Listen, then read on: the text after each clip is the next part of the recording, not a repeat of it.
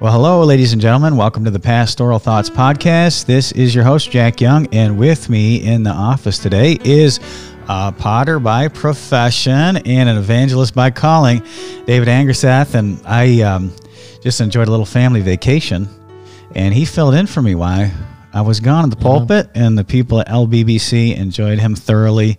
And he was requested to be on the podcast. So those who requested him, I was going to do it anyway, but I am glad to get him in the office today. Good to be here. And spend some time. And if you're listening audibly, he's got object lessons for those who are watching video, like by way of video. I don't think videoly is a word, but by way of video. And so I'll try to explain what's going on that way.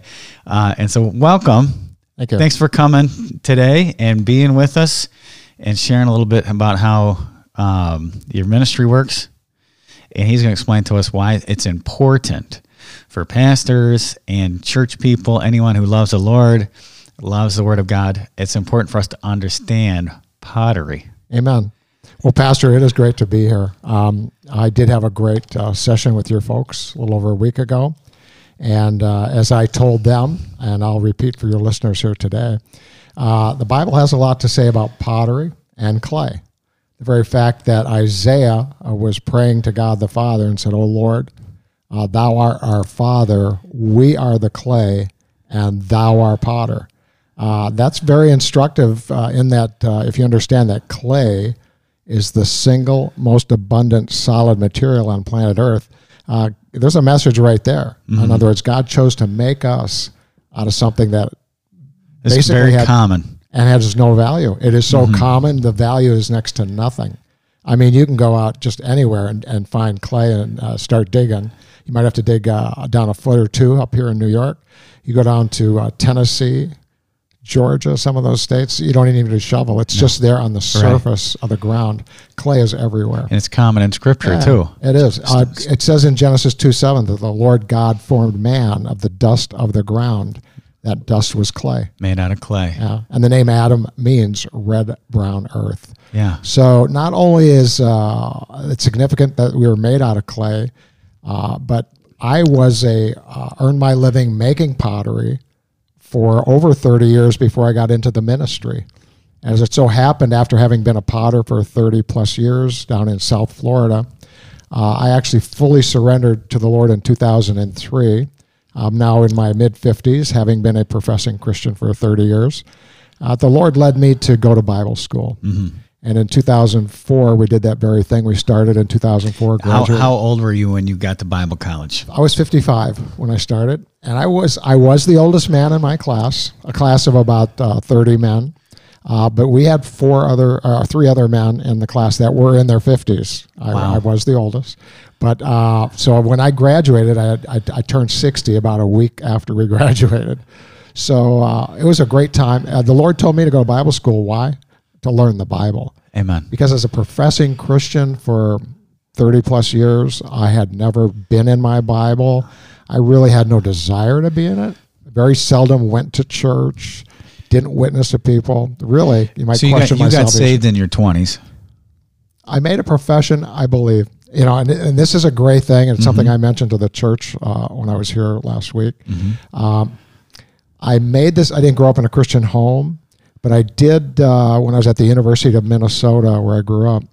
I did meet some people there that were involved with Campus Crusade for Christ. I think that was an outspring of Billy Graham Ministry.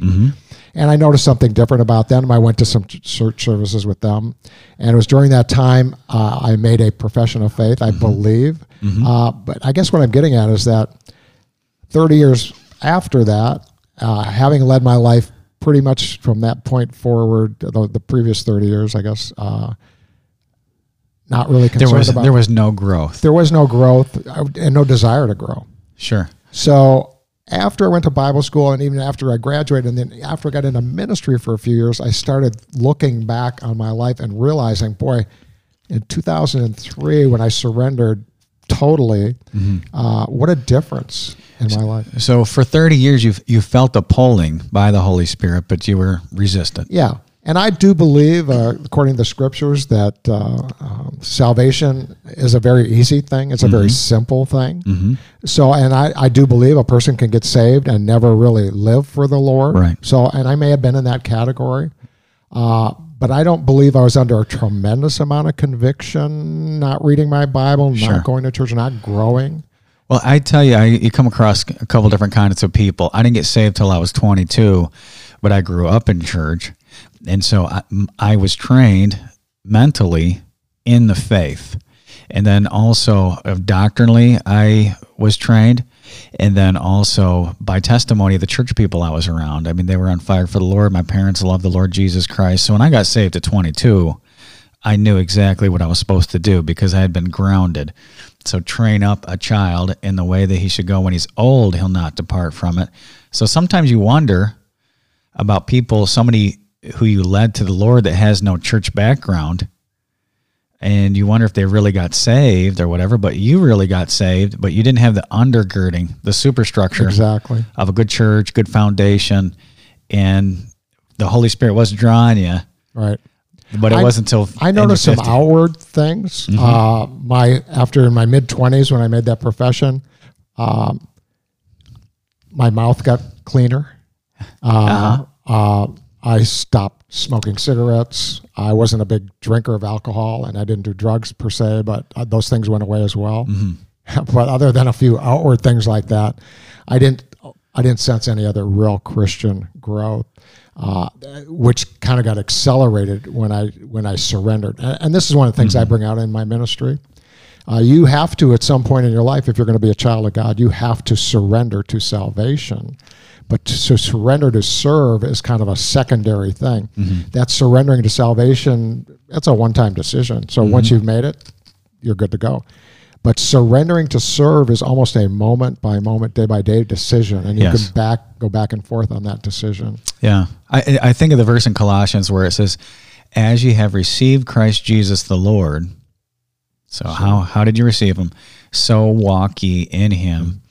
And so salvation's a death to self, but you're not just supposed to die one time at salvation. You're supposed to die daily, but that took you a while to die to self. And it did. And when I finally did surrender, then the Lord was so gracious. While we were in Bible school, he got me disentangled from the affairs of this life. I know you know 2 Timothy 2:4. Did it help you moving out of your old community, moving into a new community and being surrounded by people who were sold out for the Lord? Was that a catalyst for you? You know, I never thought of it that way, but it probably was, for sure. I also, because I started this pottery shop that I had from nothing, and after a number of years it was tremendously successful, I thought there was no way in the world I would ever sell it, because I really do, to this day, enjoy making pottery. And it was never like work for me. It was like these professional athletes that we were paying huge salaries to play a sport that they just would play for nothing if they had to. So I felt blessed. I was supporting my family, doing the responsible thing, earning a living, but just playing all the time in the clay. Anyway, so when I went to Bible school, the first year and a half we were there, we hadn't sold our house some 700 miles away. We hadn't sold our business some 700 miles away from the Bible school. And I continued to make pottery every day, and every few weeks we'd take a load of pottery down to the store. We had people running it. But the Lord knew. He knew that I'd be probably tempted to go back after Bible school and probably pick up my old life, so to speak. But what he did is he sold our house, he sold our business. He helped me to get disentangled from the affairs of this life, which too many Christians and non-Christians find themselves entangled with. That's right. So to this world. Yeah. But at the same time, God used something that you love in this world, making pottery, and used it. And now you're his vessel. Amen. Making pottery and demonstrating how the Lord works in our life. And that's the blessing of it. You know, when it comes to making pottery, there's a lot of aspects to the process of making it. The part I enjoyed the most was shaping, taking the clay that's been processed and just putting it on a potter's wheel and shaping it into a vessel. Now, that's just one of 5 stages that clay goes through, but that's the part I really enjoyed. The other parts that I found myself spending a lot of time on during my career was the parts that come after you shape it, because then the clay needs to be dried and cleaned up, fired in a kiln. Mm-hmm. The glaze and decoration needs to be applied, and then it needs to be refired. Then it comes out of that kiln the final time, and there's some more cleanup, maybe sanding at the bottom and signing it, and then putting a price tag on it, putting it on a shelf, and then trying to sell it. All those things. And this profession has been something that's been going on for thousands and thousands and thousands of years, right? Could be one of the oldest professions. Yes. And that's the beauty of clay. They're digging up clay. Archaeological digs are finding vessels of clay that are thousands of years before the time of Christ. So and it is an illustration that if you let the Lord mold you, make you, put you in the oven, the fire, your life lasts long past you being here, because they're digging up vessels that are thousands of years old that have not assimilated back into the earth. They won't. And they actually won't unless they're probably broken and ground up. And that's one of the beauties of clay. Mm-hmm. Clay is phenomenally durable. They're actually using that as the only material they could find for the surface of the space shuttle that could withstand that tremendous heat from reentry, or clay tiles. So withstanding heats that a lot of metals can't withstand. So yeah, it's amazing. Clay will survive. When did you get this illumination after Bible college or whatever that God could use your old profession and use it for evangelism? Actually, my wife, she got saved about that same time I made a profession. Mm-hmm. This is about a year before we met. So we both had made a profession of faith about the same time. I questioned my salvation. She never questioned hers, because she immediately surrendered to serve. Started going forward. Day one, and pretty much it's been that way her whole life. Well, and your assurance for salvation comes as you live the Christian life. Sure. If you read the book of 1 John, there's about 5 ways that your salvation can be known to you. But since your wife went just forward for the Lord, amen, it wasn't resistant. She's had the confirmation that, yes, I am saved. Yeah. She never really doubted her salvation. Which I'll throw in this clause. Sure. Okay. Because there might be some people listening. I've talked to people, and I've come across people, and I'm sure you have as well, that they got saved, let's say in their youth, or they went to a youth camp, and they got saved, but maybe their parents didn't go to church, so they didn't have the foundation. They drifted somehow. They never were plugged in to a church.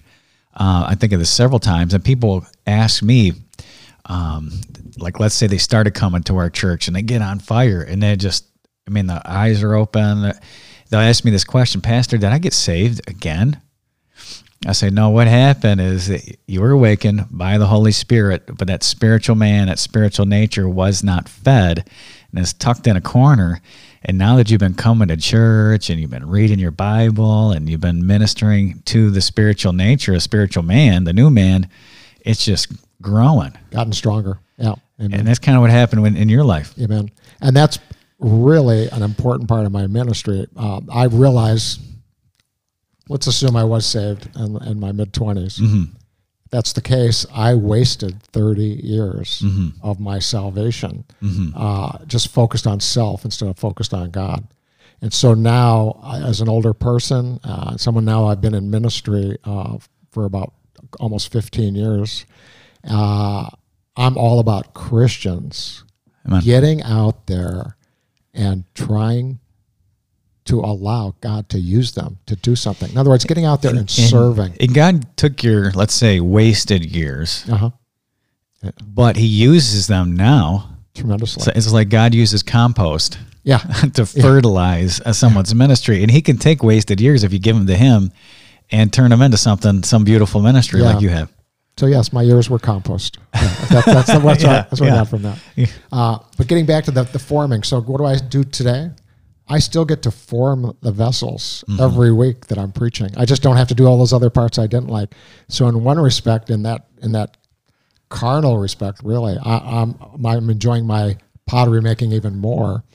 But on the real practical level, especially the spiritual level, I'm doing something that has potential to have eternal consequences. Amen. As I encourage other believers to get out there and allow God to use you during the days of your salvation, making an effort to be sensitive to the opportunities he gives us moment by moment to be the vessels of service that he wants us to be. And like he does the heavy lifting. And our responsibility is to make ourselves available. Mm-hmm. And if we're so focused on self, if we're so entangled with the affairs of this life, then how can we drop what we're doing? It's so important. Yeah. And do something for somebody else. Mm-hmm. So that's why God doesn't want us to be entangled. Right. And the thing is too, when you as Christ said, if you lose your life for my sake, just actually save it, not in eternity, but even now. So you probably examine your life now. You're doing what you love to do. Amen.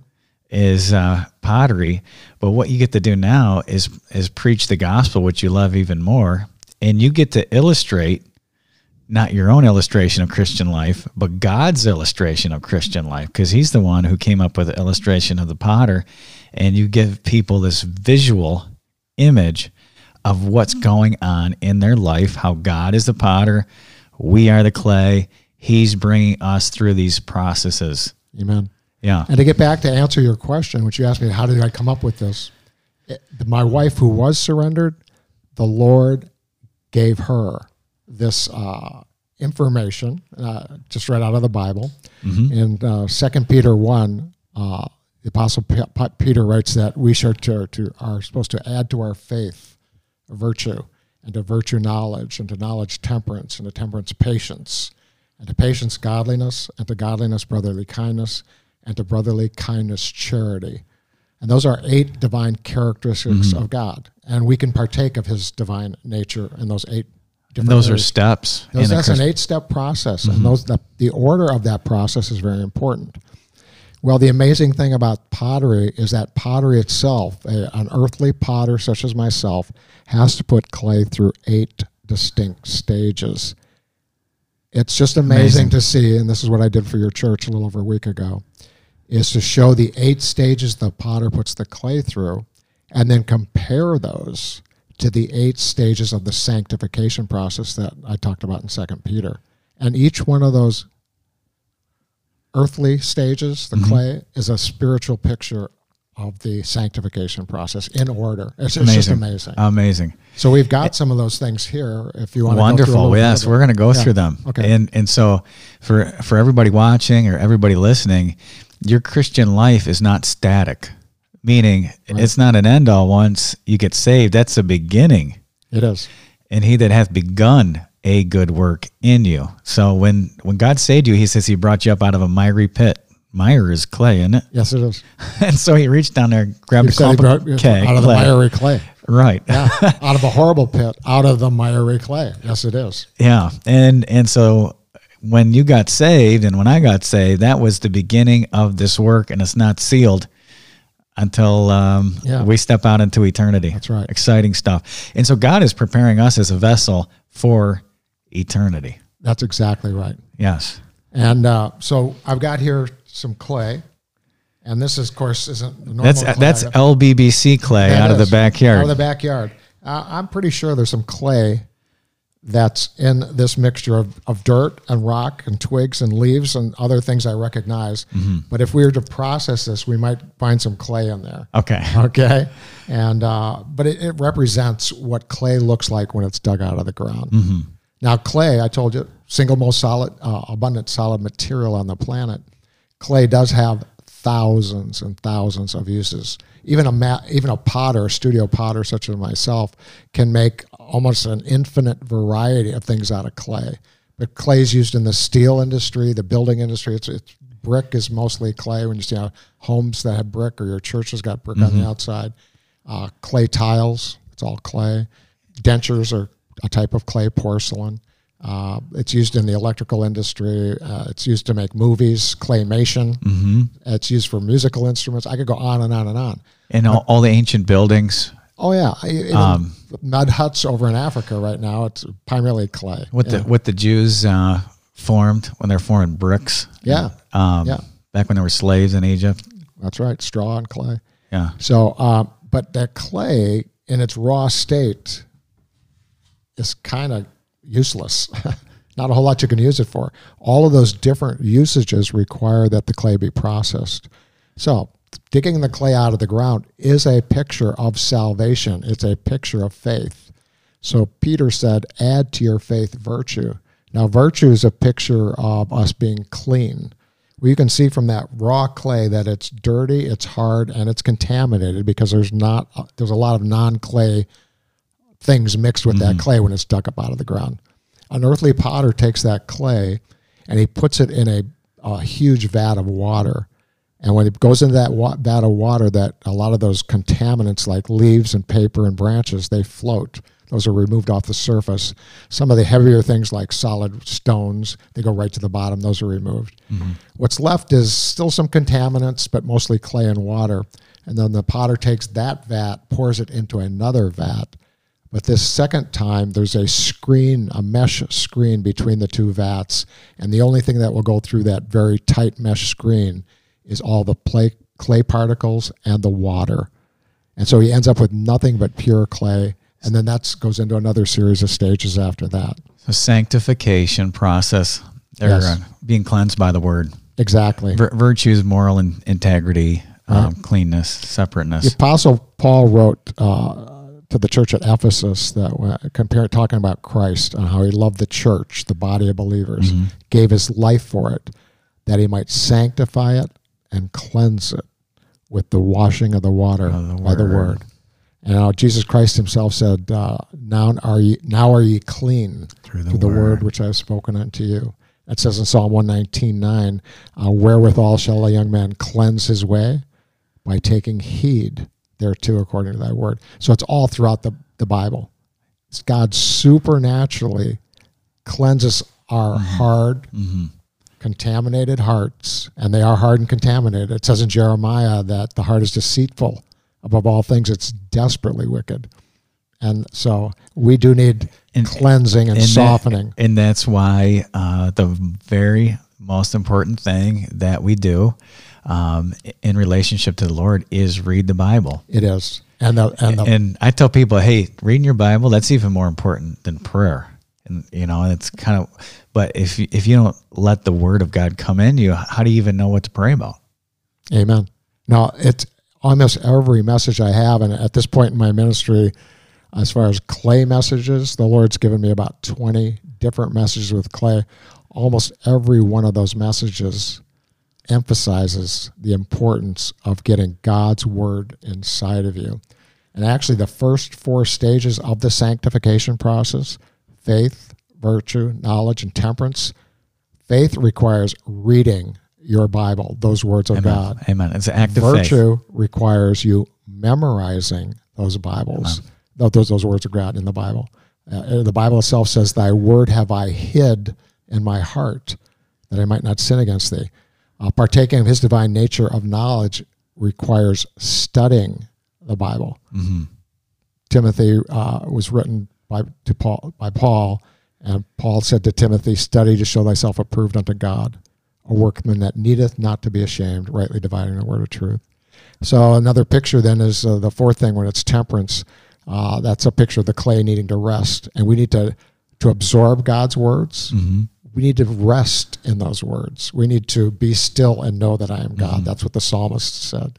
And it's just very important. God's words, we need to absorb them. We need to saturate ourselves with them, submerge ourselves in it, however you want to say it. But it requires, just like you said, brother, spending time in those words of God, because they are supernatural, and they do that supernatural softening and cleansing and strengthening that every Christian needs to take advantage of if God's going to be able to use him to his full capacity. And so as the word of God passes through your mind, and then also as you hide it in your heart, it does a cleansing work. Amen. Sometimes we do leave our Bible reading in the morning, and mistakenly we think, oh man, what did I even read about today? But you might not retain that day's reading, but it did pass through your mind, and it did do a cleansing work in your life. I agree wholeheartedly. I believe, I'm not suggesting this is the ideal situation for you to be opening your Bible in the morning and your mind just wandering from one thing to the next. But even if that is the case, that spirit inside of you is getting some nourishment from that time in the words. And you know what? I think the more often, if it becomes a regular regimen, which it should be for every Christian, because we need those words so desperately, that as time goes on, more of that time will be more focused and more quality time. And I tell people, just as pastor, try to work on a practical level.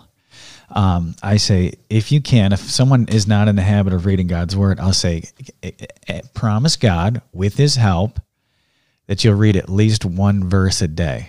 Would you do that? You know, and I'll ask them and pray and ask God to help you. And so that way, if you get to the end of the day and think, oh, I'm so tired, I don't think I can do my Bible reading. Well, you can read one verse, can't you? Because you need to get in the habit. And that takes some time to get into a habit. They say 40 days, some say 3 months, whatever, to open up the book every single day. And that's the beginning. And then, of course, we're trying to grow in grace and knowledge. We're trying to grow in our capacity of knowing the Scripture and reading the Scripture. I've talked to you earlier today that I mentioned to you that I never was a reader. And even when I went to Bible school, I was not a reader. And here I am in my mid-50s. That's pretty hard to change something that ingrained in a person. But I prayed that, Lord, give me the grace to give me an appetite for your words. I know I need that appetite, desire to read your words.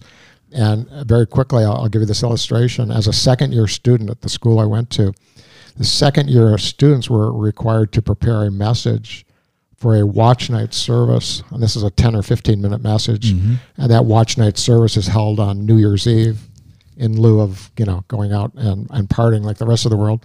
And so you show up at about 6 o'clock for this church service, and the entire second-year class, each student is given 15 minutes, and there's a breaks in there for a fellowship meal and a few things like that. Well, the Lord helped me prepare a message, and I think the title of the message was, Let Your Resolution Be God's Solution. And I got the title as we were driving back a few days before New Year's from South Florida to the pottery shop, from the pottery shop back to school. And I think I saw that that title out on a church sign. And it kind of corresponded with a message I was working on. And the message was about making a New Year's resolution. My New Year's resolution, and which came out in the message, was to read my Bible.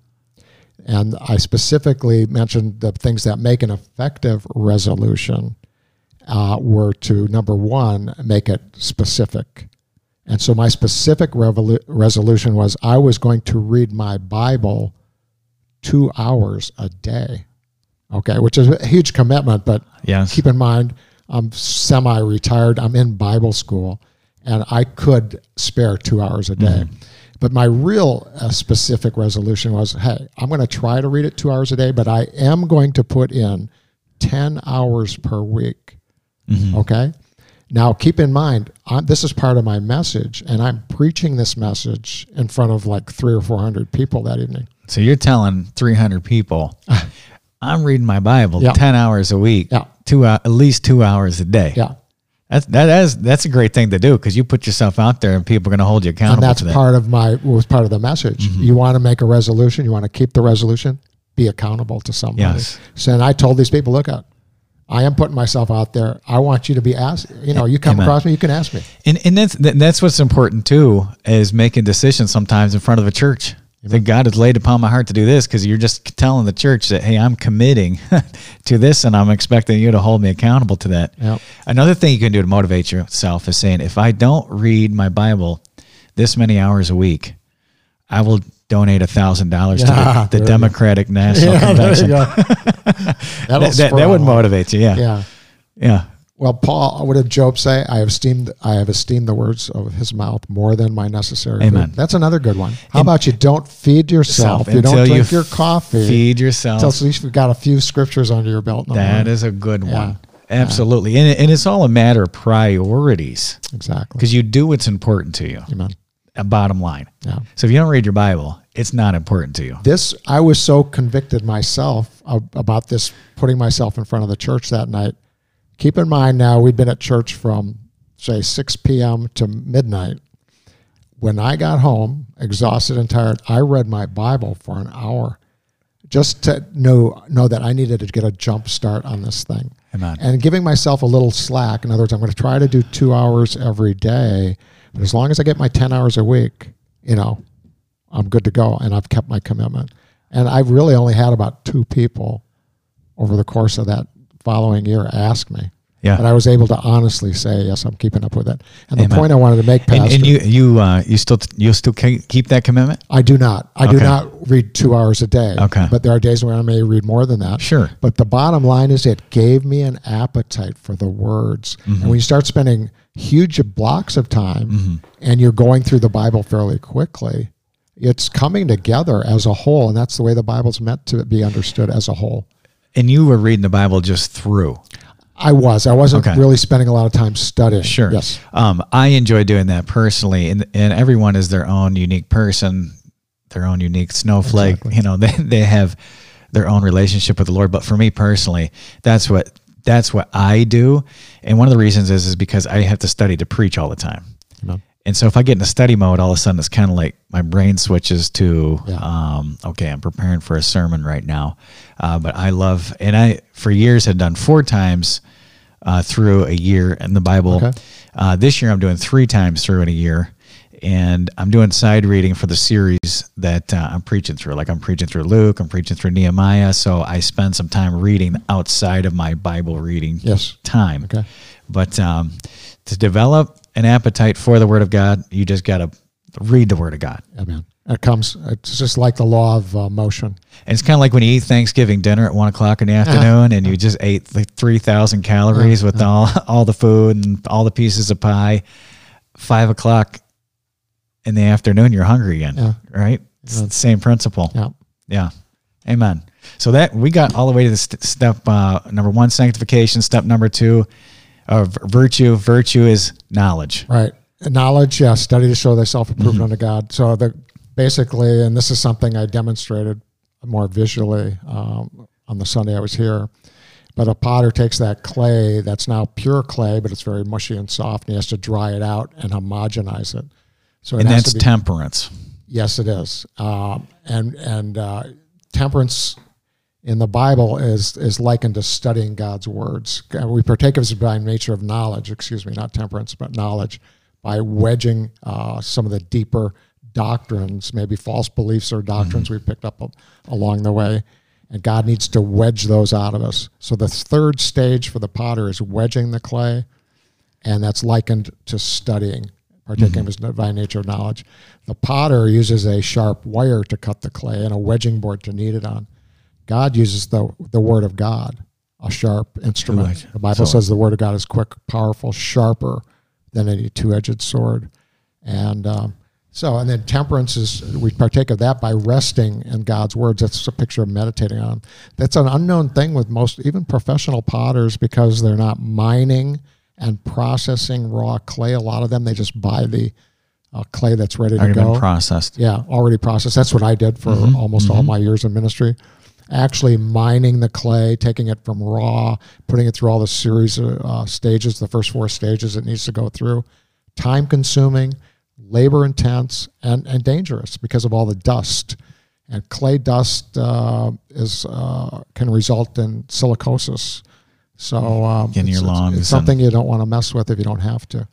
So bottom line is, a lot of potters don't even realize clay needs to be rested to have the strength and plasticity that is necessary for clay to endure the stretching and pushing and pulling that it's going to have to endure when a potter puts it on a potter's wheel and begins to shape the clay. The clay itself is, the molecules are long, skinny rectangles. Each one of those molecules of clay is surrounded by thousands and thousands of ball bearings of water, and that allows these particles to slide one on top of the other. But a third ingredient is necessary for the stretchability factor, and that's plasticity that only develops when bacteria grows between that water and clay molecule. And that's just the right amount of stickiness to allow those molecules of clay to be shaped and retain their You'd equivocate that to temperance, and then you would equivocate temperance to what we would call resting or meditating. Meditating on the words of God. Exactly. Don't you think that's a lost art today? I think, and I told the church Sunday, by far, I believe the most difficult thing in a believer's life today is to be still and know that he is God. Absolutely. Yeah. We're bombarded by good things to do, not to mention other things to do which aren't so good. And we're constantly distracted with different forms of media because we're carrying around this computer in our pocket called a phone. Yeah. I heard there's a new somebody discovered a new option on your phone. It's called voice to voice. You can talk right to somebody on your phone. Oh wow! I got to get me one of those. Actually, I have a clamshell phone. It's the only option. He does. He does not have a smartphone. No. And so the rest of us, we hardly ever talk on the phone. But we're looking at the screen all the time. There's always something playing in the background. There's always televisions and radio when we get in our car. And so when we sit down to read the Word of God, we wonder why we're so distracted and we can't concentrate. It's because our mind is it hasn't had time to think or to process all the information, all the sensory stuff that's going on all day long.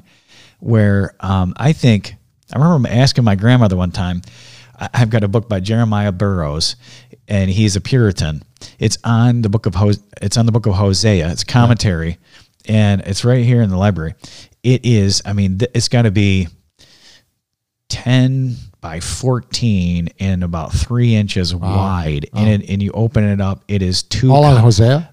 It's 2 columns, small print. Oh. And it's like 700, I'll show it to you when we get done with the podcast. It's like 700 pages on Hosea. Wow. And I remember asking my 98-year-old grandmother one time, I said, I was reading a book about the Puritans. I said, how'd they get all this work done? And she said, well, you got to realize, Jack, now here she came from, she's seen the radio was in the homes when she was growing up, just a radio. And I don't even know if she had a radio. They were poor when she was growing up, but radio, then the television, and seeing this progression. She said, you got to remember, Jack, things were a lot slower a long time ago. Yeah.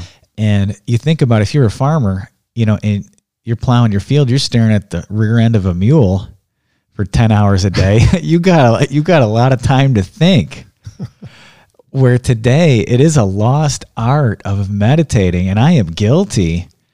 I can read. I can sit down and read and do my 10 chapters a day. Is what I'm doing right now. I'll get you through the Bible 3 times a year. But to sit there and think and ponder God's word and ponder my life in accordance with it, resting in the Lord. Yeah. Be still and know that I am God. So you can read through and check off your box in scripture reading, but not have been still in the Lord. Yeah. And that's what gives you the plasticity. Yeah, the real strength. And without it, you're not going to be the effective, efficient, strong Christian God needs you to be. It's kind of a paradox, right? Because if God's really going to use you, you got to realize you're weak. That's right. And sometimes God puts you on your back, and that's a period of growth in your life. Have you read the book Henry and the Great Society? I have not. Okay, that's a small book I'd recommend for all your readers, and it's ready available on Amazon. Okay. Very inexpensive. I think it's only like $3 or $5. But it's about having the simple life. Think about Adam in the garden. Mm-hmm. He was created to have a pretty simple life. Yeah. And so is man. A man's life was fairly simple until the Industrial Revolution. And Henry and the Great Society is a story about a man that did live on a farm and basically no electricity, nothing like that. And his wife and he would spend as the sun was going down, they'd spend those last few hours of daylight on the porch swing and listening to the birds and so forth like that. And then the story progresses as they decide to pave the road in front of his farm property. And because they're paving it, they figure they might as well at the same time put in these electrical poles. And since once they've got the electrical poles in there, now we might as well have some electrical appliances to take advantage of this new thing called electricity, and one thing after another. And pretty soon, just fast forward to the end of the book. He's got a phone, he's got a TV, Pretty soon, he can no longer survive with just his income, of just his self-sustenance. He has to actually get a job to support himself and the farm. the job's taking up his time.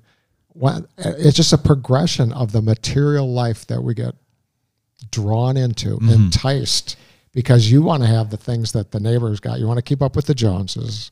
You want to have the bigger car, the bigger house. And the funny thing is, you're buying into this because you're looking for this fabled rest period. Yeah. For instance, like retirement or vacation, and so you work harder to have a nice vacation. I was reading Seneca, and he said, now this is 2,000 years ago, and he said, a weak man is looking for some faraway location where he can rest and ponder life. What a smart man realizes, and I'm paraphrasing his words here, is that you can take those pauses in life now.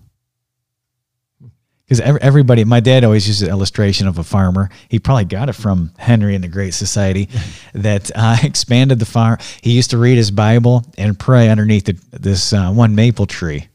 But then he bought another piece of property, and then he had to buy a few more mules. And so the progression of busyness, he always looked up at that maple tree because he got pulled away from his maple tree. And there's something biblical about being under your tree. Yeah, because that's where your air conditioning was in the Bible. That's where you meditated. Okay, that's where you prayed. Yeah, and so he was busy, and then he died. And guess where they buried him? Oh, under the maple tree. Sure. And so that's the meditation that we're supposed to be a part of. Is Christ said to his disciples as they were busy in ministry, "Come apart and rest a while." Amen. And the old saying is, if you don't come apart, you'll come apart. Yep. Right? Yep. So rest. Resting is very important. And then, of course, once the clay has been rested, now it's ready to go on that potter's wheel and be shaped and molded. One of the pictures I try to convey visually when I'm preaching at a church and I've got the potter's wheel there and I'm shaping something out of clay is that the first thing that potter does when he throws that piece of clay on the wheel is he has to center it on the wheel. And I usually ask the congregation raise your hand if you've ever tried to make something on a potter's wheel. There's usually a half a dozen people that have tried it. And they'll all verify what I say next, which is the hardest thing of making pottery is actually getting the clay in the center of the wheel. When I mean centered, it means that when the wheel is spinning, that irregular lump of clay it's got to be pushed into a shape where it's no longer irregular. It's usually kind of a cone shape. But no matter how fast that wheel is spinning, you shouldn't be able to see it spin because it's perfectly symmetrical, centered in the wheel. Think in mind, eventually what the potter's going to do is he's going to take that lump of clay and he's going to open a hole in the middle of that lump of clay. And that hole is almost like working on a lathe in that if you are very still as you're opening that hole, it's going to be perfectly round. Because the wheel's just spinning around. So if you hold that instrument in your hand in such a way that it doesn't wobble, that hole that you shape is perfectly round. Well, if the outside isn't perfectly round, as that hole gets bigger and bigger, that discrepancy is going to show up. And you can imagine one side being thicker than the other. That's just not going to work. So to do something that matters for the Lord, something that's going to have eternal consequences, you got to be centered on Him and not on us. But that potter's wheel going round and round gives another picture as well.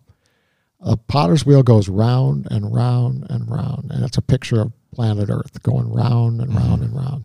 And what God is doing as we go day after day, night after night, and we're living our lives, every circumstance God allows us to go through is an opportunity for Him to shape us and mold us into what the Bible calls a vessel unto honor, sanctified and meet for the Master's use and prepared unto every good work. There's a lot in that verse. Yeah. God wants to sanctify us. He wants to use us, and He wants to use us to do these good works. And then a great thing about stepping out in service, I have a whole series on serving the Lord. And again, from the potter's wheel, I talk about if you're going to be used by the Lord to be a servant, number one, you're clay. You have to be on that wheel. The potter never shapes the clay unless the wheel is moving. So it's a picture of you getting out there and being used by Him to do something. So as you're being shaped on the potter's wheel, Mm-hmm. he's using you to serve, maybe serve somebody else, acts of servanthood. But while he is using you to serve others and through that service maybe shape their hearts, he's actually shaping you as well so that you can serve him better, so that he can shape you further, so that you can, it's a never-ending process. So being on the wheel, being centered, you're centered in Christ, and as the wheel spins, it is a representative of time. Yes. And ancient culture, especially farming communities, they think in cycles, cyclical natures. You got your sowing time. We get to sowing, the fertilizing, the watering, the harvest in the fall, the laying up for the winter time. Amen. And the same thing again next year. Yeah.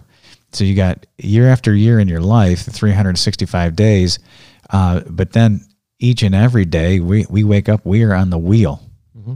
So God is forming us from year to year, and our lives are composed of 365 days, but specifically that, as Christ said, take no thought on the morrow, it's day after day. The Christian life is lived daily. Yeah.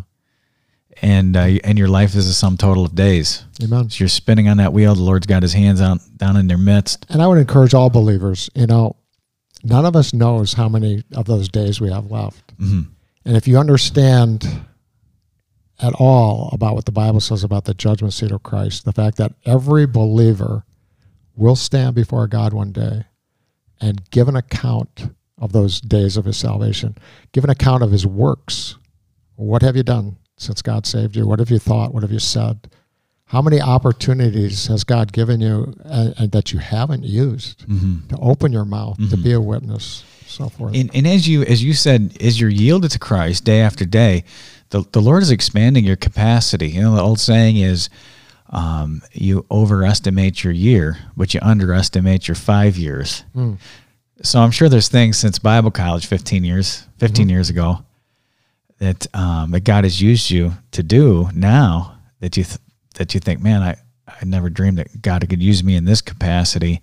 I think in my own life as well, just giving yourself to the Lord week after week, and let's say ministry after ministry, you serve in this capacity, then the Lord adds something else to your life. And as you submit to him, he's growing and he's expanding your vessel, your capacity for service to him. Yeah. But that just goes a day at a time. It does. I tell believers that the best thing you can do is look for an opportunity to be uncomfortable. Mm-hmm. Look for an opportunity. I'm talking about an opportunity of service that makes you uncomfortable. Look for an opportunity of service that is inconvenient. If we're going to glorify God, which is why he created us, he created us to get pleasure from our lives, and primarily how he gets that pleasure is when we do things that glorify him. So you look for those opportunities, not that are easy for you, but basically things that are impossible for you. Stretch you. So we step outside of our comfort zone just a little bit. Mm-hmm. And then chances are God can get some glory from that. We're just inconvenienced a little bit, and God can get some glory from that if we will ignore that inconvenience and do what we know we should do. And I think that's going to be the two major excuses when we get at the judgment seat of Christ and we realize, boy, that just wasn't convenient, or that just wasn't comfortable. That's why I didn't do those things. Because it was inconvenient and uncomfortable, I made myself unavailable. Mm-hmm. And those are three lame words. Right. Unavailable, inconvenient, uncomfortable, pretty crummy excuses. And you just do what you can do today. You don't compare yourself to some super Christian out here, or just do what's within your capacity, and the Lord expands your capacity.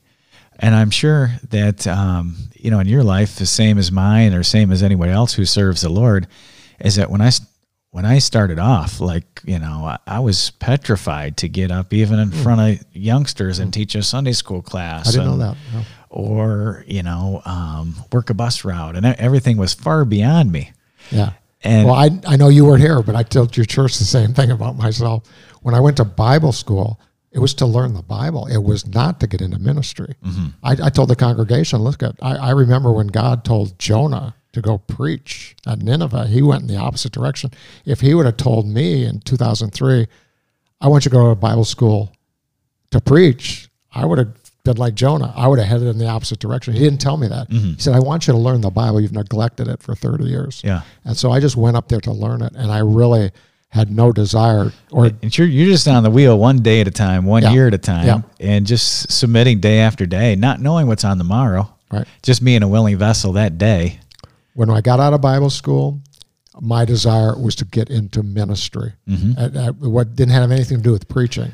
I wanted to go help a church that had a food bank. I wanted to just make your life count for God. I wanted to do something wherever the opportunity was. Amen. I know the feeling. And the first thing the Lord opened up for us was an opportunity to go down back to Central Florida, help a pastor who was ailing. He was really looking for an associate pastor, and I told him, look, I'm not called to preach. I'm not called to be a pastor. I said, but I will help you until you find the right man. So we kind of moved down there, and for 8 months, he allowed me to teach the adult Sunday school class. We started a nursing home ministry. The Lord opened up that ministry. He also opened up a Bible study ministry at the same nursing home at a separate time. He opened up a street preaching ministry and a soul winning ministry. And between those 4 or 5 ministries, I was busy. Busy. Had no time to get in any trouble, and just was busy trying to do something for the Lord. And that's what I wanted to do. Amen. Yeah. And that was all preparing me even further. I already knew how to make pottery. Right. But he was preparing me now to get up in front of people a little more comfortable. And I'll be honest with you, brother. I still, after 8 months there, and then I went through a series of things where he put me into the ministry I am now, preaching about the judgment seat of Christ and using the clay as a vehicle for that. But even I would say the first 8 years of full time going from church to church, 40 churches a year, still scary, very uncomfortable. Sure. Not be able to sleep the night before and all that.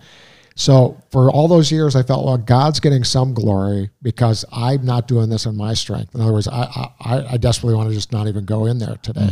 I'd like to leave town, and I'm sorry I ever made the meeting appointment, But I followed through, did my things. But now the last 3 or 4 or 5 years, it's like I'm starting to enjoy this. So I'm looking for other ways to glorify God.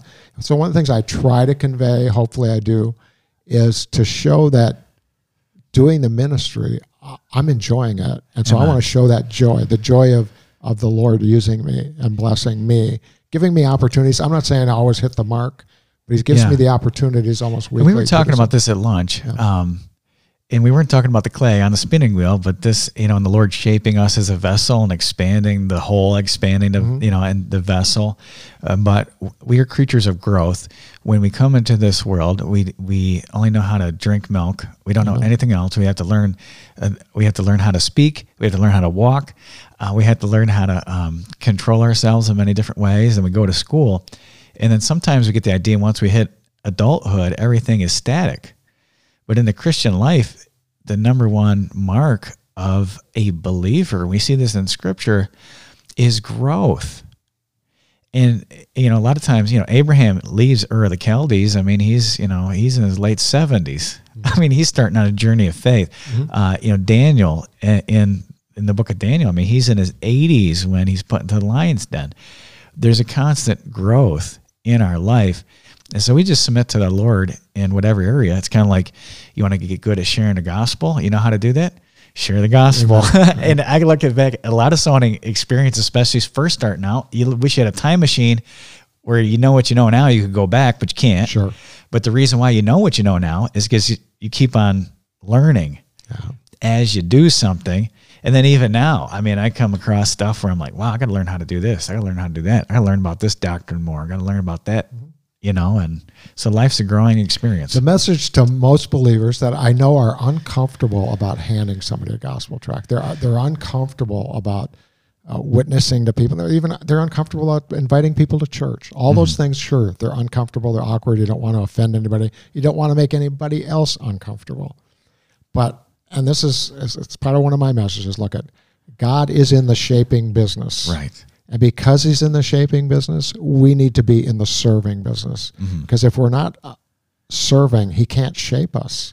So I tell Christians, do not fall for the lie that you have to be 100% prepared to do something for the Lord. No, it's just the opposite.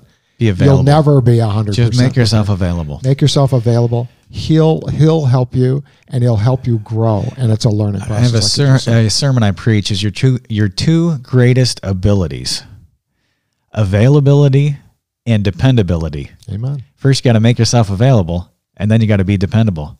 It's required in stewards that a man be found faithful. Yep. And here I am, Lord, send me. And this was after Isaiah said that after he humbled himself before God and was cleansed. Amen. So he confesses himself as a man of unclean lips in the midst of a people of unclean lips. And Amen. Then he's cleansing process. And then whom shall I send? Who will go for us? Here I am, send me. I like availability. I think the Bible clearly points to the fact that God doesn't use dirty things. Mm-hmm. So part of availability, I have a little character I actually made out of clay. I call him Ace. And ACE, ACE, stands for available, clean, and empty. Good. And part of being available is being clean. Mm-hmm. God doesn't use things that are contaminated or dirty, or he wants them to be clean. Mm-hmm. And he can only clean them through these words, the words of God. Christ said, sanctify them through thy truth. Thy word is truth. We already mentioned those verses that deal with virtue. Mm-hmm. He said, if you confess your sins, he's faithful and just to forgive them and cleanse us from all unrighteousness. So we need to be really available. We also need to be clean, and then we need to be empty of self, because God wants to fill us with all his fullness, and he can't fill us at all unless there's emptiness in there. We have to be empty of self and allow God to put himself inside of us. Amen. So it's just wonderful. All this stuff from the Bible. So add to your faith virtue, knowledge, temperance, patience. Patience is being pictured when you're on the potter's wheel, you're being shaped. Mm-hmm. You're being pulled, stretched. It's a picture of going through uncomfortable things. Mm-hmm. And James said, count it all joy when you fall into diverse temptations, knowing this, that the trying of your faith worketh patience. So that's what that picture is on the potter's wheel. By the way, one other visual picture from the potter's wheel. If you actually watch a potter making things on a potter's wheel, the wheel is spinning, the clay is on the wheel. He's using his hands, but he's continually lubricating the clay because the exterior surfaces, and once he opens up the clay, the interior surfaces of the clay, they both need to be wet. And as you expose new areas by squeezing and stretching the clay, those surfaces too need to be wet. In order to, if the clay isn't wet, the fingers will stick to the clay instead of sliding on the clay. Well, what's the picture? The picture is the Word of God. Continually bathed. So when you think about it, when the potter is shaping the clay, when the master potter is shaping us, the earthly potter really isn't touching the clay. He's touching the water, and the water's touching the clay. Amen. So our contact point between us and the Father in is the work the of patience and the work of stretching, there is water being applied to the stretching. Yeah. And you ask somebody, what's your favorite verse? And they tell you, I say, why is that your favorite verse? They'll say, well, I was going through this. Oh, yeah. And the scripture is learned in affliction, in trials and tribulations. And that's when, the Word of God really makes a deep impact on us, is when we're going through something. Again, it's always interesting to hear somebody's favorite verse and then say, why is that your favorite verse? And they will name a trial that they were going through. And that will give you, that verse spoke to me and fed me, and in the potter's vernacular, lubricated me through that trial. It kept from friction, So one of my verses that I use often, and I have to look it up because I don't have it memorized, but it's in Psalm 119. And I think it's let me find it here.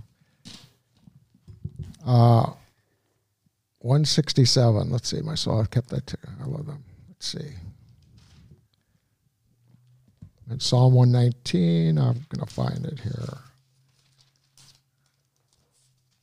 Big chapter, biggest chapter in our Bible. 67. All about the words of God. Yeah. Before I was afflicted? Before I was afflicted, I went astray, but now have I kept thy words. That's almost a picture of my personal testimony when I surrendered in 2003. Sure. The Lord put me under an affliction, a serious affliction. And he combined that affliction with a basic understanding about the judgment seat of Christ. Yeah. And those two things combined to start me questioning whether or not I was saved, questioning whether or not, believing, when you say you're a Christian, what does that mean? Doesn't that mean you should be living a little differently? Sure. You should be doing certain things, reading your Bible, going to church. And evangelicalism a lot of times means I said a prayer at a Billy Graham crusade, and that was it. Yeah. Yeah. And maybe you can get saved just by that. I do believe there is simplicity in salvation. Sure, absolutely. But again, I say this to people. I believe it's totally biblical. Salvation, one-time decision. Surrendering to serve, daily decision. Salvation is not a process, but salvation is the beginning of a process of sanctification. And that's really, God didn't save us just so we could spend eternity in heaven. If that was the case, we'd be there right now, wouldn't we? Why right. No, he's preparing a vessel for eternity. Yeah, amen. And you must feel like God, when you're calling, evangelists usually have a niche. Obviously, you have a niche. Not every evangelist makes pottery. But in your niche, however you want to say it, you feel like the Lord has put it in your heart to prepare Christians for the judgment seat of Christ. Exactly. Reminding them. I'll be honest with you, brother. I don't know. You probably don't get into a lot of other churches. I don't. Especially other denominations and so forth. I got into one this year on my vacation. It's very unimpressive. I'm not going to name the church. But there are so many quote-unquote Christian churches that have never even heard of the judgment seat of Christ. It's not hidden. And that's terrible. Although it is somewhat hidden in other versions of the Bible. Okay? Unfortunately. I mean, people do talk about the judgment of God, and that's okay. But in a King James Bible, there's more than one judgment, and the two major judgments are the Great White Throne Judgment at the end of the millennial reign, and the judgment seat of Christ at the beginning. Actually happens during the tribulation, and that when that tribulation is over, then begins that 1,000-year millennial reign. But there's other judgments as well. But the judgment of God, what does the Bible say? Is appointed unto man after this the judgment. The judgment. So there's a judgment for every believer. Absolutely. Every human being is going to be judged one day. Right. But Christians have their own specific judgment. Church age Christians. And God's appearing is not something that we look forward to so we can get out of paying our taxes, or heaven forbid Biden's elected president, that we can get out of the United States. No, the appearing was always a motivation to lead a holy life now, so we wouldn't be ashamed of his appearing. Yeah. And it says in 2 Corinthians, knowing therefore the terror of the Lord. Now, the terror of the Lord is not for the unbeliever. It's talking about for the believer. Yeah. So I'm supposed to, because I'm going to stand before righteous and holy God. And I am supposed to have a reverential fear towards my heavenly Father. And this is going to be a real thing I'm going to give an account for. Yeah. Knowing the terror of the Lord, therefore we persuade men. Listen, I agree wholeheartedly. And that's part of what began to eat at me. I'm saying, David, you say you're a Christian. Do you realize if God took you home right now, tell me the truth, what would you have? What would you be like at that judgment seat of Christ? I would be naked and ashamed as a minimum. I would realize I would be so embarrassed, so shamed, knowing that I didn't live any of the days of my salvation for the Lord. None. I didn't live any hours or minutes for the Lord. Even the supposedly good things I did, I had the ulterior motive. Yeah, selfish motive. You didn't do it for Christ. Yeah, and we all do. That's human nature. We all want to be perceived as a good person, as a nice guy. So part of my ministry is showing believers, just like you can know that you're saved. There's several verses in our Bible that give us assurance of salvation. I think when you understand the sanctification process, in 2 Peter 1, those verses 4 through 8 especially, how we can partake of his divine nature of eventually charity, which is the 8th stage of the process. And then Paul said in 1 Corinthians 13, charity never faileth. So the teaching, the principle from the Bible is that if we can do these acts of service while during the days of our salvation, not in our strength, but in God's strength, if we do it while we're partaking of his divine nature of charity, and charity never faileth, those works, those specific works, will survive the fiery trial at the judgment seat of Christ. In 1 Corinthians 3, it talks about those works, all works that we do. We tried. Yeah, we go through a spiritual fire, and those that are likened to wood, hay, and stubble, those dead things, when they burn, they come out as ashes. But if they're done in his strength, then they're like gold, silver, and precious stones, which when they go through a spiritual fire, they come out purified. Amen. So that's what convicted me. That's what got me. God got a hold of my heart. That caused me to surrender. Once I was afflicted, but now I've kept thy word. And it's amazing that the thing that, and you hear a guy preach enough, you kind of get his MO or his philosophy with the Lord. I think that the Lord gifts different, even pastors and evangelists, with an overarching philosophy of ministry. But the thing that God impressed and changed your life with, you're still preaching that message that got you going towards the Lord. Because you had a real strong realization that I'm going to stand before God and give an account for my life.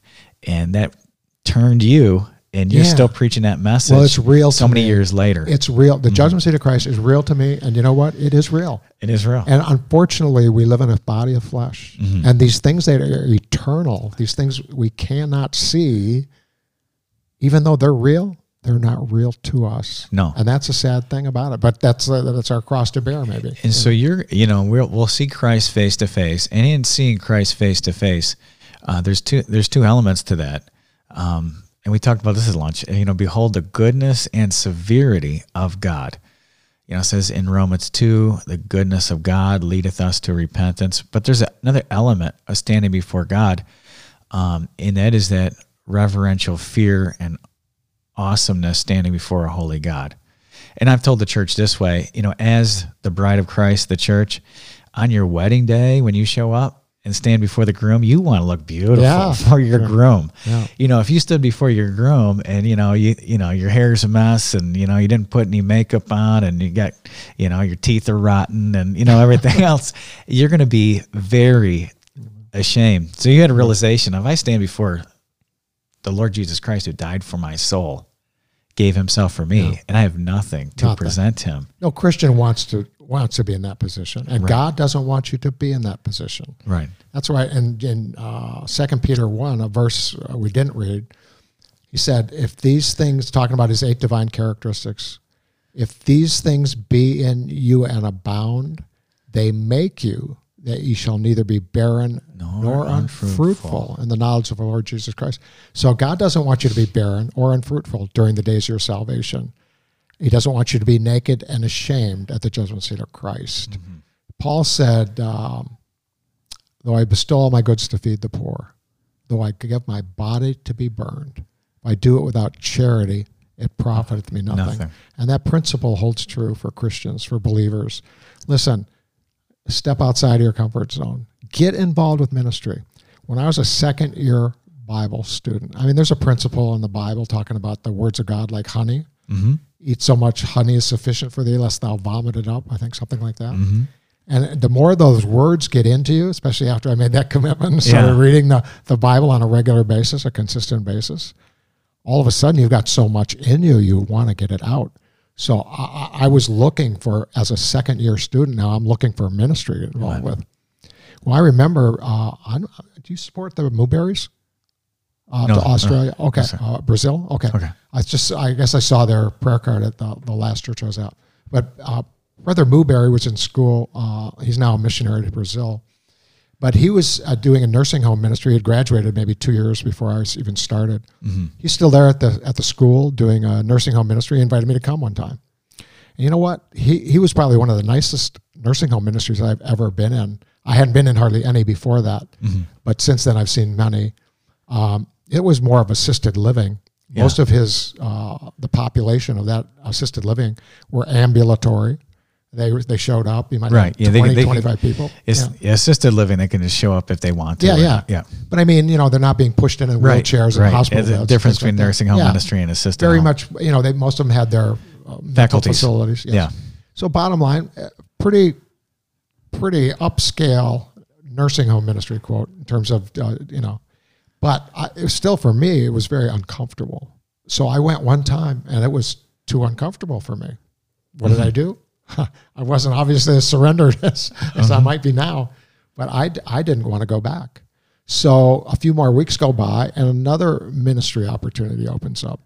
This is one dealing with, I was told it was dealing with severely mentally retarded people. Well, it just so happens before I was a potter, I worked at a halfway house for mildly retarded people. Mm-hmm.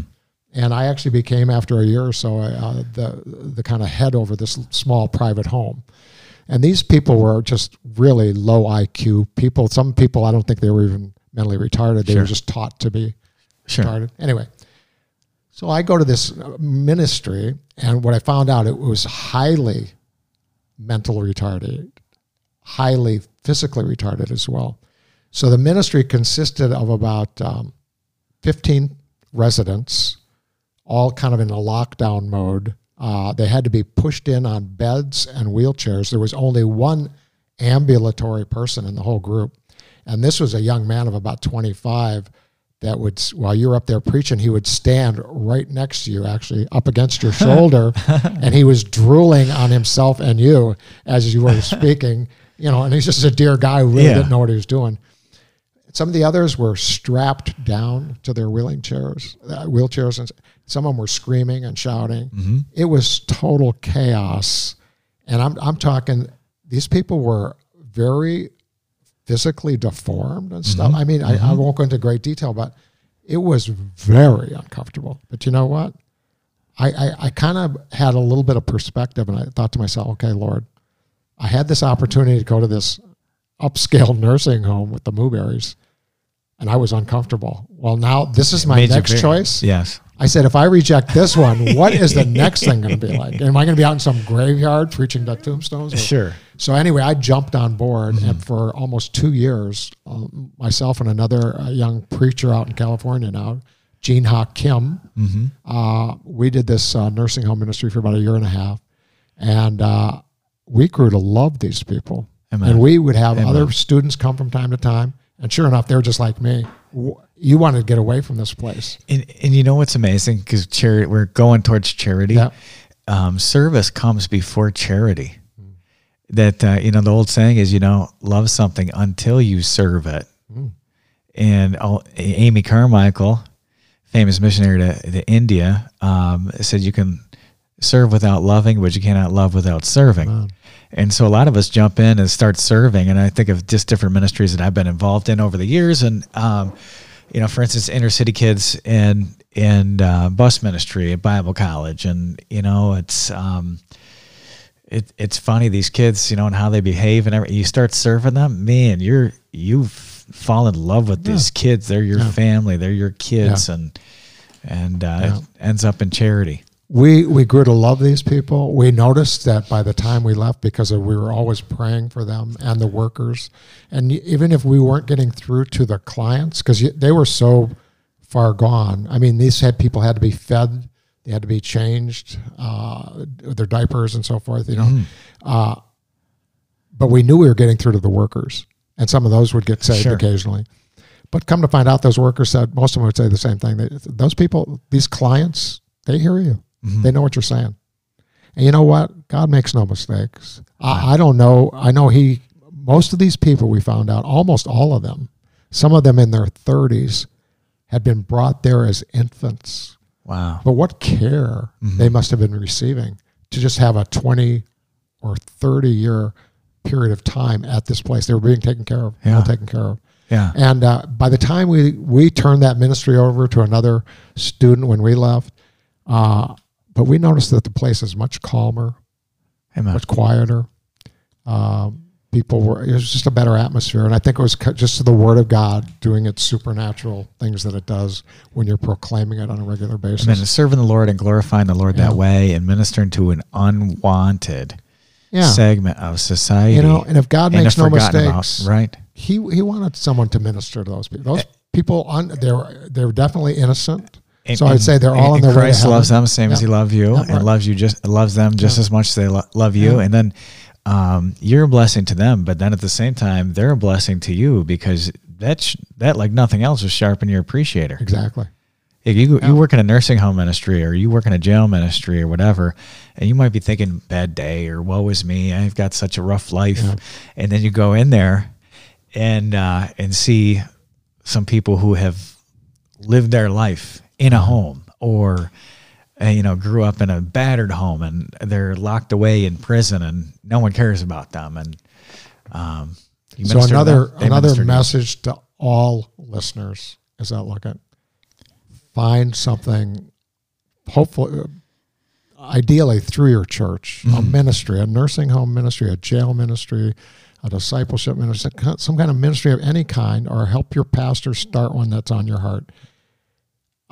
And get involved with some type of service. And as you try to be a blessing, you yourself will receive a blessing, but you will be a blessing to the Lord and to those that you're being used to serve. Amen. So it's all good. As you're getting spun on the wheel. Yeah. Day after day, year after year, getting shaped, molded. After that clay has been shaped on the potter's wheel, it's set aside to dry for a while in the air. And then it needs to go into a kiln, which is nothing more than a big oven that heats the clay up to about 1,800 degrees. And what it does is it hardens the clay. And that's a picture of us going through a fiery trial, and the fiery trial in the flesh. And we have the opportunity to resist that temptation or give into it. Those are kind of the two choices. And depending on which one you do, if you resist it, it begins to harden your character. So the picture in the clay is that the clay gets hard when it goes through that fiery trial. The picture for a Christian is it can harden his character, and he partakes of God's divine nature of where are we at? Faith, virtue, knowledge, temperance, patience, godliness, partaking of his divine nature of godliness. We use some of the power of the words of God to do that. The Bible says that God uses, it says that the furnace, the furnace is for gold and the finding pot for silver, but the Lord trieth the hearts. I butchered that verse a little bit.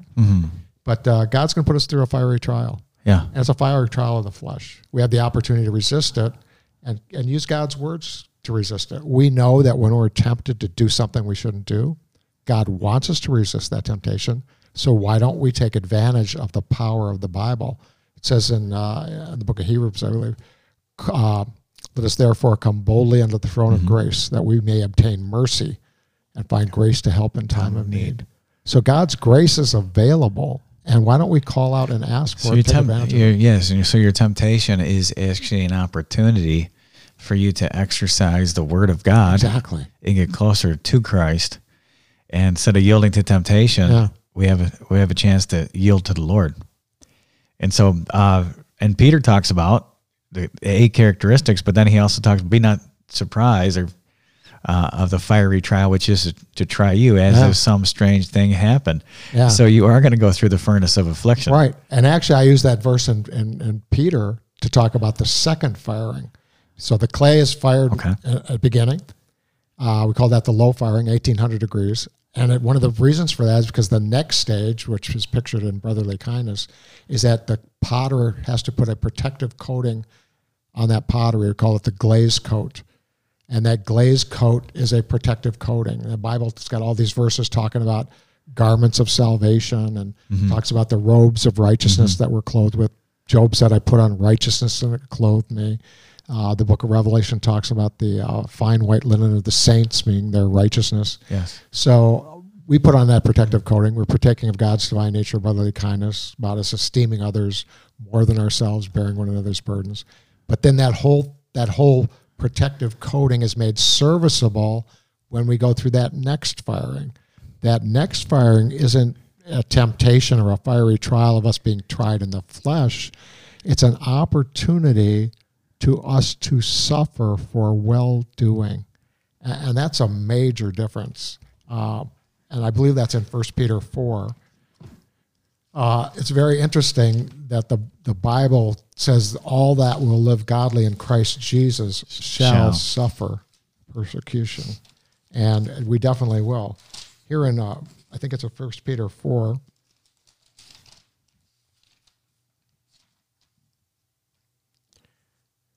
Verse 12. Yeah, I start in verse 8. It says, Peter said, above all things, have fervent charity among yourselves, for charity shall cover the multitude of sins.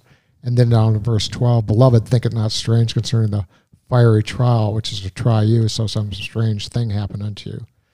Then it goes on to say, but rejoice, inasmuch as ye are partakers of Christ's sufferings, that when his glory shall be revealed, ye may be glad also with exceeding joy.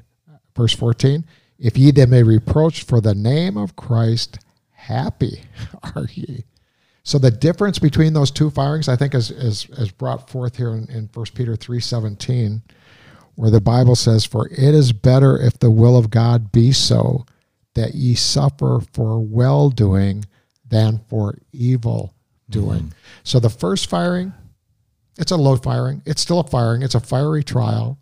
We're going to have that opportunity to resist doing something we know we shouldn't do, or not doing something we should do. So those are the two types of fiery trials, sins of commission, sins of omission. Sure. Listen, all of us recognize that when we give into the body of flesh and we do something we shouldn't do, and we suffer for it, and we say, okay, I deserve that. This is so much more difficult because God's going to give you an opportunity to suffer for doing something good. And as you're suffering for having done nothing wrong, right, he wants you to have the right attitude as you're suffering. Think of the apostle Stephen when he's stoned at the end of Acts chapter 7. And he's being stoned for preaching the word of God. And as the last words out of his mouth are something like, Lord, lay not this sin to their charge. Blessing them that are cursing. Yeah. I mean, that's not our human nature to be killed by somebody and asking the Lord to forgive them. So Peter says, rejoice when you're put into the furnace of affliction for righteousness. And he's just reiterating what the sermon that he heard by the Lord Jesus on the Sermon on the Mount is one of the Beatitudes, one of the blesseds is blessed when you're persecuted for righteousness' sake. And so what happens to the clay if it doesn't go through the fire? You say, I don't want to go through the fire. Well, what happens if you don't go through the fire? Well, it depends which firing you don't go through. Okay. So let's say clay that never goes through the first firing, obviously it's not going to be much of a vessel, not really serviceable the way it's meant to be. If I make a pitcher and I dig that clay out of the ground, and I process it, and I rest it, and I shape it on the potter's wheel, and I put a nice handle on it and all that, and I never fire it, I go to fill that pitcher up with water, and it's going to dissolve because clay that's unfired cannot withstand getting wet. It will. So it's going to assimilate back into the earth. It is. It's just like a dry sponge. The drier it is, the more it's just going to absorb that'll absorb that moisture, and it will literally dissolve. I actually gave a picture of that to your church on Sunday morning. Where I take a small vessel, just something about 3 inches tall, and it's totally dried out. It's been made weeks in advance. And I put that in a small vat of water, and while I continue to preach, they can watch that dissolve right in front of their eyes. Wow. It's very powerful. So now once the clay is fired, that allows that glaze coating to be put on it, because the way the potter applies the glaze is he has all these chemicals that will eventually turn into glass when they are heated in the potter's kiln. But in order to apply these chemicals, silica and some other fluxes and things like that, to apply those chemicals to the surface of the vessel, the potter has all those chemicals mixed up in a big vat of water. So it's very thin. It's not as thick as house paint, if you're familiar with that viscosity of house paint. It's very thin. I'd say like skim milk almost, almost just like water. And what the potter does, he takes that fired vessel, It's been fired once, so it will no longer absorb water. He dips it. He just grabs it with his fist or a glazing tong, which is like a big claw with a couple points on it. He submerges that whole thing, dips it into that glaze bucket, pulls it out immediately, and there's a coating of glaze over the interior and exterior surface of the whole thing. Well, then after that dries for a little while, he puts it back in the kiln, and that's when that goes into that high fire up to now 2,200 degrees, way past the temperature most metals will melt at. Amazing. And that glaze turns into a hard, glassy surface on the surface of that vessel. Not only on the surface, but it's actually bonded into the pores of the clay. And that's one of the differences between high fire stoneware or porcelain pottery versus what we call low fire or earthenware pottery. You go to Walmart or a store like that and buy a coffee mug that is like ceramic or pottery. Those are synonyms for each other. That's almost always low-fired pottery. Okay. And that glaze, that glass surface on that $5 mug, that is very chippable because that glaze is just on the surface. At the higher fire temperatures, the 2,200 degrees, that stoneware pottery or porcelain are fired at, the heat in that kiln is so tremendous that up near that high end of the firing, the glaze is actually, the molten glaze is literally being absorbed into the pores of the clay body itself to a certain degree, as well as still on the surface. So now that pottery is very durable, almost hard, very hard to chip even. So the more fire, the hotter the fire, the more valuable the vessel and the more durable the vessel. That's why you go to a gallery or a pottery shop and you buy a coffee mug that's been handmade by a potter. Now, most potters, knowing that they're going to, they want their pottery to be functional, they're not going to use earthenware. They're going to use stoneware. And that's why you'll pay $25 for a coffee mug. Sure. And it'll be a one of a kind, and it'll be durable. You know, it's still breakable, it's still fragile, but not as fragile or chippable, especially as earthenware. Amazing. So, yeah. And you could equivocate that to the Christian life where you see people who God has used greatly, they've been through a great furnace of affliction in one form or another. Yeah. Or you look at persecuted saints or martyred saints or whatever, and they're strong, very, very strong, very, very valuable vessels. A lot of the saints of Christianity that we hold up or we read their biographies or whatever, they are high-fired vessels. Yeah. It's amazing because God does give us the grace. You know, a lot of us will say, "Well, I can't imagine being burned at the stake and singing praises to God as I'm going up in flames." But maybe those Christians didn't even feel those flames because God gave them the grace to do that. You know, again, our cross to bear may be in the Laodicean church age that we live in. It may be to be still and know that I am God. Right. To avoid the temptations and the snares and the trappings of this world. I think in a Laodicean church, you know, in America, I don't know how accurate these time periods are, but because I don't think the church in China probably is a Laodicean church, or if you're in North Korea or Sudan. But in America, we are rich and increased in goods and wanting nothing, and we know not that we're poor, wretched, miserable, blind, and naked. But I do think that in America we're persecuted with apathy. You know, as somebody said, the church in America is apathetic, but then again, who cares? and so if you are a strong Christian, everyone's like, well, why are you taking this? So, you know, you're a little over the top. You need to be more well balanced. You need to be more settled. Or I heard J. Vernon McGee one time say that a liberal church is a church where a bunch of, how do you say it? He said a liberal church is a group of, what do you say? Laid back people telling each other to be more laid back, something like that. Yeah. And I think that's kind of most churches in America. Yeah. You know, Paul, getting back to charity, said, put on charity, which is the bond of perfectness. And that kind of ties in with that high fire glaze being bonded to the vessel. So these pictures throughout Scripture, the pot and the clay, it's just amazing.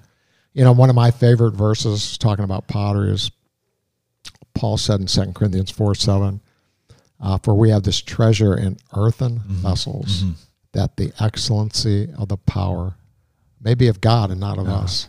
And that points us kind of back to Isaiah, where he said, he is the potter and we are the clay, because God puts himself in the form of the Holy Spirit inside of every born-again believer.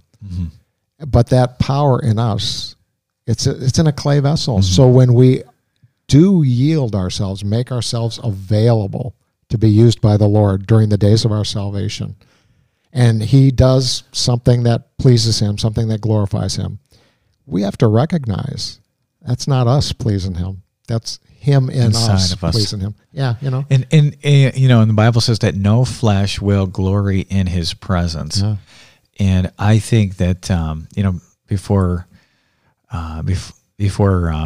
pride goeth before destruction, and a haughty spirit before the fall. Every once in a while, you see a person, maybe a person in the ministry, that is starting to compete with the Lord for the Lord's glory, and the Lord lets that vessel fall to the ground. Amen.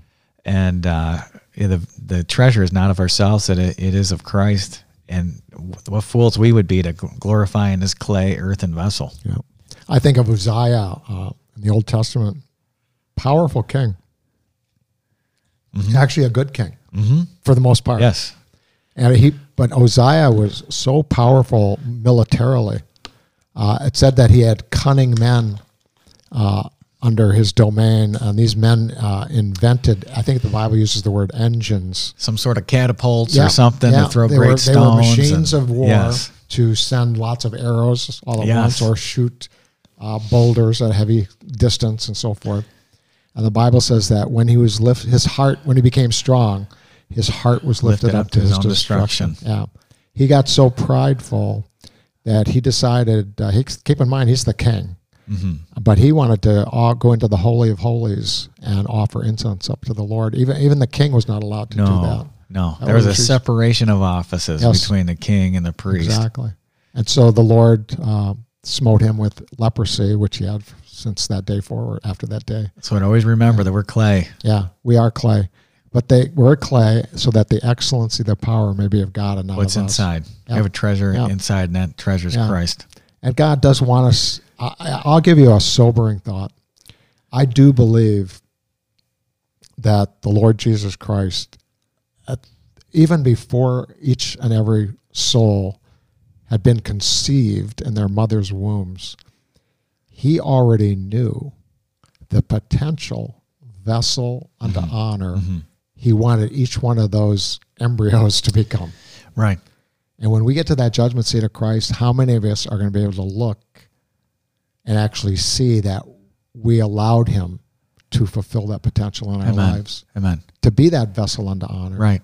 And we wonder sometimes of our background, our parents, or the privileges or the lack of privileges which we were given. But God had, as Paul said, separated me from my mother's womb to be an apostle.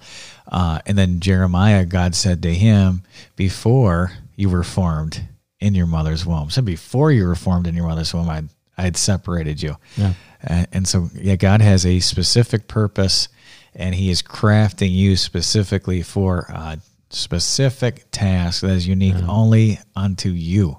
Yeah. So I don't know a lot of listeners, and if they're all from fundamental churches or whatever, I think most believers are familiar with the gospel part that's in Ephesians 2:8. It says, "For by grace are you saved through faith, and that not of yourselves, it is the gift of God, not of works, lest any man should boast." And that's a great verse for salvation. And I think because of that, not of works, we have a tendency to stay away from that idea of works. Right. But the very next verse says we are his workmanship, created in Christ Jesus unto good works. Yeah. Which God hath before ordained that we should walk in them. And that walk, abiding with the Lord, that's what he wants. He wants that close companionship, that day-to-day relationship with us that he only gets when we're spending time in those words. Yes. And allowing those supernatural words to empower and strengthen us. Amen. To do those things that not only please him and glorify him, help us to be prepared for that judgment seat of Christ one day. And that's kind of my overriding message. Christians, if you're born again, please experience the blessing of getting involved with ministry if you're not already. Mm-hmm. And even those Christians that are involved with ministry, see if we can get more involved with more ministry. Not to the detriment of ruining your quiet time or your fellowship with the Lord. Mm-hmm. But again, help us, what did Paul say? Set your affection on things above, not on the things of this earth. We need to think of that eternal life as that's real. Right. That judgment seat of Christ, that's real. Paul told Timothy, lay hold on eternal life. And he was taking something you mentioned earlier when he talks about, except a corn of wheat fall into the ground and die, and abideth alone. So if it dies, it bringeth forth much fruit. And that's all about is laying hold on eternal life. Take advantage, because that eternal life, if you're born again, you've already got the eternal life. Now take advantage of the days of your salvation that are part of that. And we're so thankful for the grace by which we were saved, because salvation's a free gift. Amen. We didn't do anything to earn our salvation. The Lord Jesus did that by living the perfect life, dying for our sins on the cross, being buried, rising again, and offering salvation to us. We receive that free gift of salvation. But the Apostle Paul said, by the grace of God, I am what I am. And he talked very much about the grace of God that was in him. He said another place in, I think it's 2 Corinthians, where he said, I do not frustrate the grace of God. Mm. And so that saving grace is trying to work. It's worked in, it's got to work out. Work out your own salvation, talks about in Philippians. Yeah, with fear and trembling. Mm-hmm. And that other fear and trembling, I know the part of it is that reverential respect, but I like the definition of fear in Psalm 119, 120, that says, my flesh trembleth for fear of thee. I am afraid of thy judgments. So you can, again, from what you've heard from me this afternoon, being afraid of the judgment seat of Christ, that I praise God for that fear. And there is a list. There's a list in Scripture, a multitude of the benefits of fear. The fear of the Lord is the beginning of wisdom, and by the fear of the Lord, you can. There's a litany of spiritual benefits that come to us by having a reverential fear of God. Yeah. Fear and trembling, that combination, is 7 times in our Bible. And man, it's a whole neat message there if you do that word study. Mm-hmm. Fear and trembling. Mm-hmm. It says in Psalm, I think it's 2, that wise men serve the Lord with fear and rejoice with trembling. I even like when you said, knowing therefore the terror of the Lord will persuade men. Mm-hmm. That terror, that's because God is a great and terrible God. Right. And we don't think of that word terrible as being an attribute, a positive attribute, but it's a positive attribute of God the Father. He is so overwhelmingly powerful. Yes. It's terrifying. Yes. That's why if we stand before him on that one day at that judgment seat of Christ, which we will, it's going to be terrifying. And you think how fear is a great motivator. I mean, look at the pandemic right now and the lengths people are doing to avoid getting coronavirus. I mean, they are absolutely afraid, so afraid they cover their face when they're in their car or walking their dog. I was in the mountains last week. They're on a mountain trail with a face covering on, like the fresh mountain air is going to kill them. We're only going to school half days. It's all out of fear. Yeah. I'm not saying some fear is not justifiable, but the lengths society will go for fear of something that would hurt your flesh. How much more should the fear of the Lord motivate us spiritually to do something positive towards him? You cannot let the fear of man be stronger than the fear of God. Mm-hmm. You just can't. Absolutely. Absolutely. So I think, are we on the last one? Charity. Well, charity is that final firing. That's what turns that clay, makes it serviceable. And that's what partaking of his divine nature is all about. If we're going to do things that survive the fiery trial, the judgment seat of Christ. And what's the biblical definition of charity? Well, I've done a lot of studying on charity, and it's very interesting if you take the 5 letters CHRIT. All right, that's 5 of the letters that are in the word charity. Okay, so this is a cross stick. Yep. You almost have to write it down because I don't. Charity. So you take that CHRIT and you add an A and a Y, you get charity. But if you just add an R, an S in there, I guess you get the word Christ. I guess what I'm getting at is the word Christ and the word charity are very, very similar. Mm-hmm. They each have 5 of the exact same letters in order. Mm-hmm.